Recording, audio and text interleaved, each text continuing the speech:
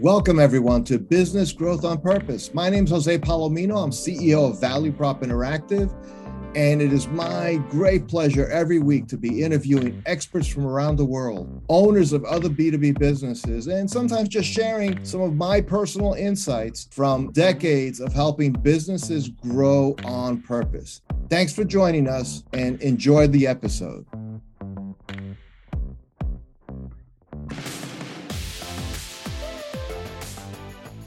Hi, everybody. Jose Palomino, CEO, founder of Value Prop, and your host on Business Growth on Purpose.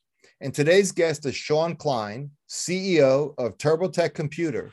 And we're going to learn from Sean a couple of things that are very important at this time, at this inflection point in what's going on in the world of business, in the economy generally, and very specifically, how it ties into the life of somebody running a small or mid-sized company, and how you leverage or perhaps are not leveraging technology to get the most out of what you do for the customers you value most to have the success you're aiming for. So listen closely as Sean joins us right now on Business Growth on Purpose. Welcome, Sean Kline, to Business Growth on Purpose. Thank you, Jose. Nice to be here. Well, Sean, just for our audience, if you give us a little context on what you do and who you do it for. So I'm president and CEO of TurboTech, and we help small and medium businesses be more awesome through technology. So we do that by increasing employee productivity, reducing risk, and providing strategic guidance, both short and long term. Wow. So your focus is the SMB market. Yeah, 20 to 100 employee firms is the sweet spot. Certainly we can work with smaller or larger, but that's a great kind of sized company I find for this style of outsourcing. Right. And that's usually a company, I'm assuming, they don't really have not really a VP of IT or somebody who's really that caught up on what's available to them. Not usually. I mean, some of the larger companies will have titles like that, but generally when you're under, it's hard to really retain such a person, because the challenge is that it's only one company. Right. And the amount of technology is kind of limited. And so why would a high-powered VP of IT do that? It's unusual. There are exceptions. We had a customer where they had a chief information officer, or CTO, I think was the title, but really he was focused on software development. So there can be different things like that. Right. I could see that in a company that is itself technology focused, but then that focus on infrastructure, they're really outbound focused towards whatever they're selling and marketing themselves. Exactly. So now one of the things so you've owned TurboTech how long now? Well, I guess it's going on 13 years. Okay. And so you, as I understand from prior conversation, you acquired the company, right? So you had a successful corporate career, and you said, I'm gonna own a business instead of working for a business. I'm gonna be the man instead of working for the man. That's right. So what led you to that transition? That always fascinates me. What leads somebody to be in business for themselves? Yeah, I mean, I would say I was always a bit of an entrepreneur. I was either really, even straight out of college. I had a computer science degree. I started working in what we called custom application engineering. And so I was getting a lot of exposure to customers. And I very quickly started getting involved in building a software business for a larger company, Teradyne, and a semiconductor business in Europe. And so I was traveling all around Europe, and that just really got my juices flowing. The idea of growing this business, which was very small, and I ended up actually quadrupling the business over there. And so every position I had in the corporate world, I was really focused on building businesses. And so I liked that. And then I got introduced to a boutique investment banking firm, and they introduced the idea of buying and selling companies. And so I ended up engaging with this company and reached out to 700 companies in the area, talked with 70 CEO, owners, presidents, myself. And this one came, kind of rose to the top. So that was my experience. Right. So this isn't where you backed into it and all of a sudden, and I've heard every kind of story working with owner-led businesses for decades now. Right. And you have, very typical is, dad gives it to somebody, all right, or Sure. somebody had no choice because dad got sick, or Right. and things like that. So this is something you were very intentional. You wanted to be in business. Yes. So I'm just curious from your perspective, and I know it's a little bit ago, but still, I think it's important thought from your perspective. You had a belief or a thought of what it would be like to run a business, Hmm. such that you commission this investment bank, you go through Yeah. this search process, Yeah. but there's a day where now you got the keys Mm. and you're sitting at that new desk, and now you own it, whatever it is, right? Payroll, bills, everything else. What was different on the other side of the transaction than what you could have imagined? Yeah, I mean, the first thing I'll say, I remember very clearly sitting at my new corner office Yeah. and thinking, I have a lot of time on my hands. Because, I had come, my last position, I was director of product marketing, product management for RSA, the security division of EMC, a big company. And I had 14 direct reports and, constantly doing reviews and strategy meetings and all these kind of things. And here, all of a sudden, I had an entity that I had total control of. And so I was really happy about that. But then I was saying that, as time goes on, the buck stops here. And I do martial arts and I've done knife fighting in my time. And I compare it to practice blades, plastic, practice blades versus a live blade and the dynamics of that. When you're working for someone else, ultimately, they have the money and they're managing that, and of course you can get fired, and that's real. But when you have your own business, literally payroll, literally people's lives are in your hands, and so it's a very different dynamic. So it's that, it's the beauty of kind of managing your own destiny to a certain degree, but also, the dark side of that is you've got this thing to keep moving forward. Wow. Well, I have friends. Well, actually, when I went through my MBA program, I would have colleagues that went through the program with me, and they'd say, "I'm an entrepreneur," and I said, "Really? Tell me, because I didn't think you were, but tell me about it." And they described that entrepreneur Mm-hmm. dynamic, right? So I said, "Okay, so you're a very creative person, and you had probably a lot of runway to create new things. So in that sense, it's entrepreneurial. Mm. But until you sign the front of checks, it's a different feeling, which It is what is. it's the lot. What did you call it? The live blades? Yeah, I mean, I literally, I had a knife fighting instructor, one of the best in the world, and he's practicing with one of his students who was there assisting. And in the middle of that, he pulls out a live blade. And it's like a laser pointing at you when that happens. When it's a plastic blade, ultimately, if you get hit with it, it's not going to be a problem. If you're working for a large corporation and you have a loss, it's like, oh, that's a bummer, but we're going to recover. But Right. when it's your own cash, you're responsible ultimately. Very different feeling in my experience. Yeah, and it's funny. I've been part of an entrepreneurial companies where people came in to the company from only corporate experiences, and when they would look at cash flow projections, they didn't see it the same way I saw it. I said, Right. like, that red is a real red. Really, It's yes. not covered because you're a subsidiary and mothership just covers the red. It's Exactly. like you're out of business. That's right. People lose houses when that happens. They So do. That's right. it's a Yeah. very different thing. Wow. So Sean, so now these 13 years later, you seem to really enjoy what you do and so on. Yeah. Is there anything that would ever pull you back into corporate, or is this like the life? This is the way you want you've kind of settled into this. This is what you want to be doing.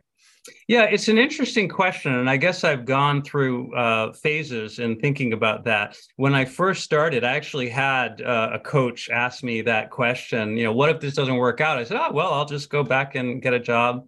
And then years later passed, and I said, you can pry this business from my dead fingers. And that's kind of how I feel. And I find myself, it's a very much of a faith-based activity. Okay.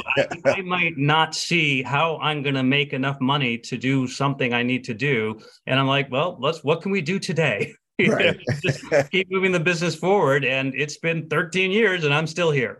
Right. Wow. Wow. Well, I certainly can relate to that. I'm actually going on starting year 19 soon. Mm. In this year, I've started businesses before, but this one's the one that's stuck. So it's And it is a definite feeling of knowing that, you know what, I got to figure out today. Exactly. And there is no payroll unless we make stuff happen. So that's very Exactly. which clears the nostrils and makes you think more sharply. I Yeah. love the live blade example. I will not forget that. Yeah, because you always wonder when you see these people do this. I said at some point practice has to go from something fake to something real, That's and right. how do you do that? All right, so now here we are, we the world coming out through this, really once a century kind of event in the pandemic, right? It affected everybody on the planet. Just Sure. nobody escaped its touch. And here we are coming out. I think realistically post pandemic, officially we're there, right? So what has changed in your observation in two dimensions? One, the small business world generally that you serve, the market you serve, and for yourself, what's changed in terms of how you go to market, how you run your business, how you look forward to the next, 10 years or so of your business. What's different now and what's the same? Yeah, great question. I mean, the obvious, of course, is the dynamic of remote work. And, we had to learn how to do that. And now it's a different kind of feeling. You have employees who don't want to go back to the office, even if you keep an office, not everyone does. And so, that's something, a true reality there. But I think also it's pivoting. It's really the importance of being, and I saw this not so much with myself because I actually kept the business on the same business model and moving forward in the way that it did. But with a lot of my peers and colleagues in different industries, really having to take pretty dynamic shifts in their approach and take advantage of new opportunities. And so from my perspective, trying to support my customers in that way or my colleagues. I mean, for example, my business is proportional to the number of employees in the business in terms of the revenue we get. Okay. And so I had one customer who had grown very large, and then they went to nothing, basically, because they were reliant on in-home inspections and this type of thing. And I helped them. I brought my fees down to that minimum level that we had. And so it was a bit of a roller coaster with that. So I would say, having the cash and having the business model to be able to flex in that way is a very big lesson from the pandemic for a lot of people. Wow. So the ability, and I guess the thought too, because if you look backwards from the pandemic, you had, and go back to like 2006 to 2008, the housing recession and so on, right? And you realize, okay, it's not that far back. And then you go before that, you had 9/11 and so on, right? So there's always something happening. It's not like, the pandemic may have been once a century, but stuff happens all the time. It does. And actually, it's systemic in our economy, I think. In fact, I was talking to one of my product managers who worked with me at RSA. We were talking about the financial crisis because we were deeply affected. Lehman went out of business. Right. They were a big customer, and, he was making the really good point. We're always going to have these financial shocks, because our capitalistic society is incentivizing people to make money, and people are creative and they're going to press the boundaries always. And then it's this catch-up game with government and regulation, all of that. And of course, that can never do it. So you're always going to have these things. And we saw it with Silicon Valley Bank. I mean, that's exactly what happened. They had a bunch of money, they invested it inappropriately, and they went out of business. And this will always happen. Wow. And although in that particular case with SVB, the government chose to cover their bets, the investors' bets in that. But according to what FDIC is, 100,000, 200,000, and people had millions in there, 250. So they had millions in there that was not really covered. So they were sweating. I read some articles. People were sweating bullets over that weekend. Absolutely. Not knowing where it was going to go. By Twitter, right? I mean, you have CEOs in Silicon Valley saying, hey, you better look out. And then all of a sudden there's a run on the bank. It's just a new world we're in. Wow. So now let's take a look a little bit at the core of what your business does currently, what you do for clients, right? So technology, clearly, no one escapes it. No one escapes the need for it, right? And, everybody can have a CRM and ERP, some basic platforms. Everybody's on Zoom. But then you have this, like now people, AI is happening, right? Yeah. And it's more real than people expected. That was the shock of ChatGPT. It's like, oh, dang, this it's not perfect, but it's pretty amazing. Yeah. It's like seeing a bear dance like a ballerina. Well, Mm-hmm. it's not pretty, but it's still amazing, right? Yeah. So what do you see happening on a technology horizon that is most important for an owner of a smaller business to be aware of? Yeah. So I think about strategy as being offense and defense. And with technology, I feel like a lot of owners in this space are on defense. They're reacting a lot to what's going on and just trying to keep things running. And I think that there's a real opportunity to shore that up with process and then to go on offense and do exactly what you're talking about. I have another coach who said to me, with things like generative AI, ChatGPT and the like, you can become an editor rather than an author. And it can save you 5 times reduce 5 times the amount of time you're spending on marketing or whatever it is. But it's a muscle and you got to get used to it. So I just encourage owners of small and medium businesses to think about what results do they want from their technology. And by the way, they may not know because a lot of them don't even want to think about it. But it's a critical area for most businesses, where you can get a competitive advantage by not having problems and by going on offense. I mean, I'll give you an example. I had a customer who we brought on just recently who they had an IT manager who left after, I believe it was 16 years suddenly. And so the CEO, who I was friendly with over the years, just talking with and meeting, said, hey, he saw one of my newsletters and said, go talk to my CFO. We're thinking of outsourcing our IT. And so I engaged. I said, yeah, we can help you out. And he says, well, we have special requirements. We're going to hire someone else. I'm like, okay, good luck. And let me know if I can help. They hired someone else. The CEO called me in a few weeks and said, I've got ransomware. I can't do anything. And I said, well, I'll tell you what, I'm going to help you. I didn't have any contract, no agreement, but I sent someone in and we started to get them off their feet because the person they hired, no fault to him, but he was out of his depth. He could not handle this situation. And that's the challenge in these small and medium businesses to get someone. It's hard enough with whatever percent unemployment we have right now, very low, to get anyone. And to get someone with the 15 to 20 different technology areas that are required to prevent incidents like this, it's practically impossible. It takes a village. And so, it's this idea of having a process to shore up your defenses, because that's what their problem was. They did not have security infrastructure aligned to best practices and standards. And so they were susceptible to a ransomware attack.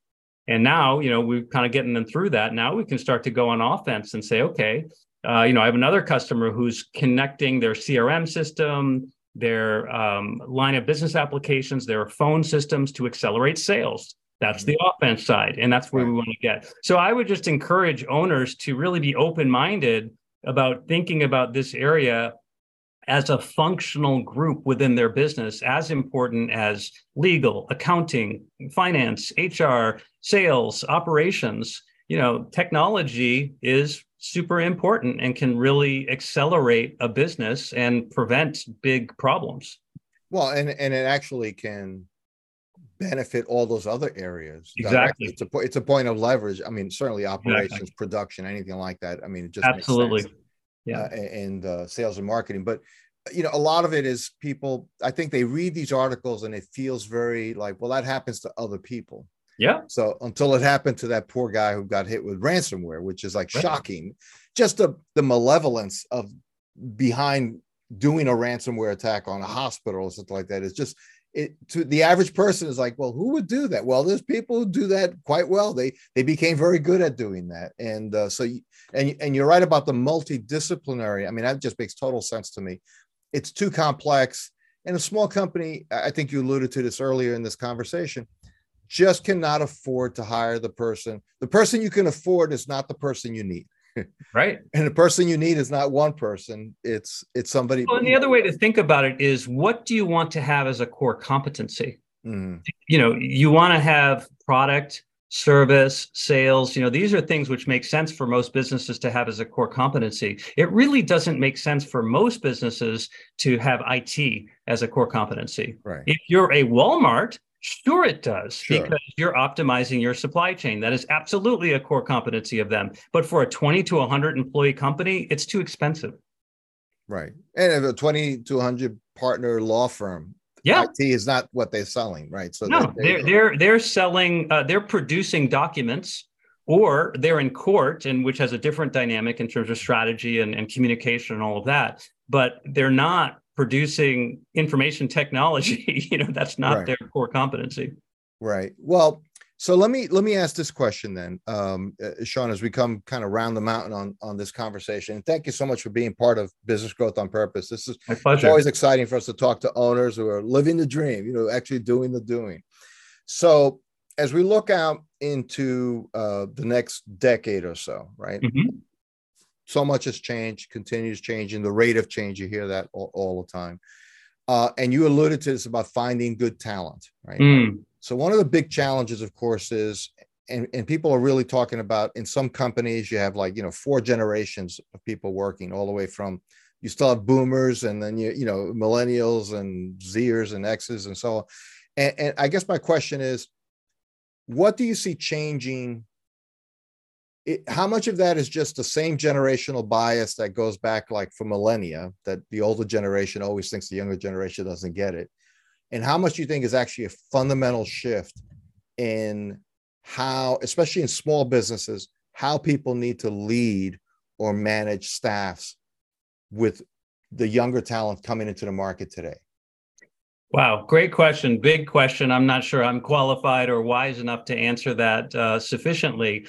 But I would just talk about a pattern of death and rebirth. That is the pattern of life. And we have to embrace what the new generation is doing, whatever that is. Think about social media. If you looked back 10, 15 years, that just wasn't a factor. It wasn't a thing. It wasn't a thing, right? It wasn't really a thing, right? Right. And then all of a sudden it became a thing. And who had the core competencies? It was the younger generation at that time, who was raised on their smartphones and doing things like this. And so I think that's true of all of these technologies. There's going to be certain people who really embrace AI, for example, and are doing that. And we have to be really open-minded. A beginner's mind is one of my company's core values. And so I think this sort of hits on what you're saying, is try to constantly have a beginner's mind and not say, okay, we've always done it this way. Now, that said, I think rigor of system is important. And a lot of times the fundamental process doesn't change. If you're talking about the sales process, it's really just, do you have a business model that's profitable? Do you have a relentless approach to reach out to customers in whichever way you're doing it? Are you disciplined on reporting to that? Are you accountable? Those are things that are going to last forever. You can go back and read a book by Peter Drucker, and he'll talk about things like this, I'm sure. But I think we have to look at the new generation and see how they're interacting, how they're communicating, and welcome that. And you see really good CEOs from Fortune 500 on down having that humility to say, yeah, we're open-minded. We want to learn, and I want to see what the next thing is going to be. The next thing, that's always exciting. It's exciting and terrifying at the same time. Yeah. Sean Kline, thank you so much for stopping by Business Growth on Purpose. If somebody wanted to know more about you, your work, your firm, where should they go to find out more? Probably the easiest is our website, turbotechcomputer.com, and that's TURBOTEK computer.com. I'll just caution people that really a conversation with me is the best way to do it. So feel free to reach out to me through that website, but you can certainly take a look at my blog. Fantastic. Sean, thank you so much for stopping by. We really appreciate it. You're very welcome. Thank you. Thanks for listening to another episode of Business Growth on Purpose. If you like the show, hit subscribe and leave us a review to help other people find the podcast.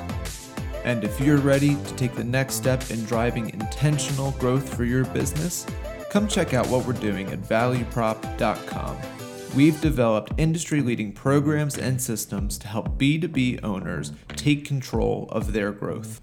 Until then, thanks for listening to another episode of Business Growth on Purpose.